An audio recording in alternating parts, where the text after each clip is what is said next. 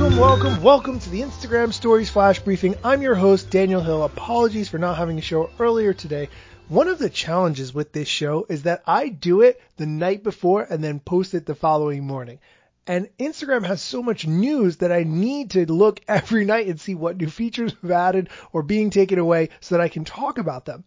Other flash briefings don't necessarily do it that way. They might be educational content that has been recorded in advance, and that's fine, but I want to give you guys the latest news as much as I possibly can.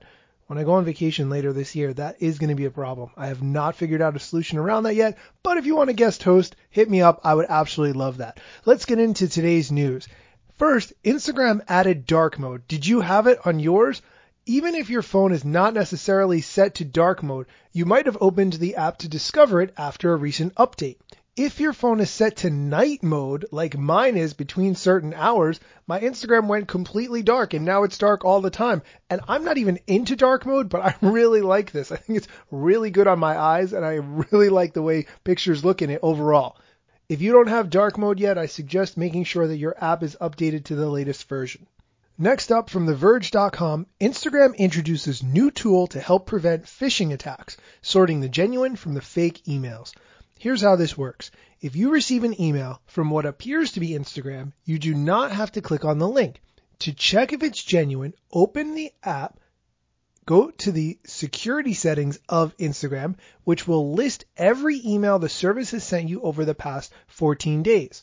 The new menu divides your Instagram emails into two categories, security emails and other.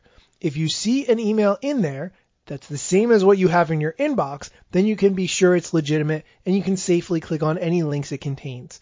If it's not in that box, it could be a phishing scam where someone is trying to send you a message that looks like it's from a particular service. And by the way, I recently learned that these phishing services can have two-factor authentication built in. So if you get an email that looks like it's from Instagram and you click on it and it asks you to enter your credentials and you do, and then you get a authentication code back, that doesn't necessarily mean that you were actually on Instagram.com. It could have been a site cleverly designed to look like Instagram.com that then took your credentials, sent it to Instagram.com, and then Instagram.com sent you that authentication code, but you unwittingly entered that authentication code into a phishing website. So you really do have to be careful.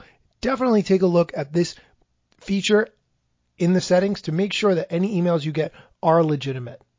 There's one more thing that I want to talk about when it comes to Instagram news, and that is that Instagram is looking to bring direct messaging to its website. This is according to our favorite reverse engineering expert, Jane Manchun Wong, via Social Media Today.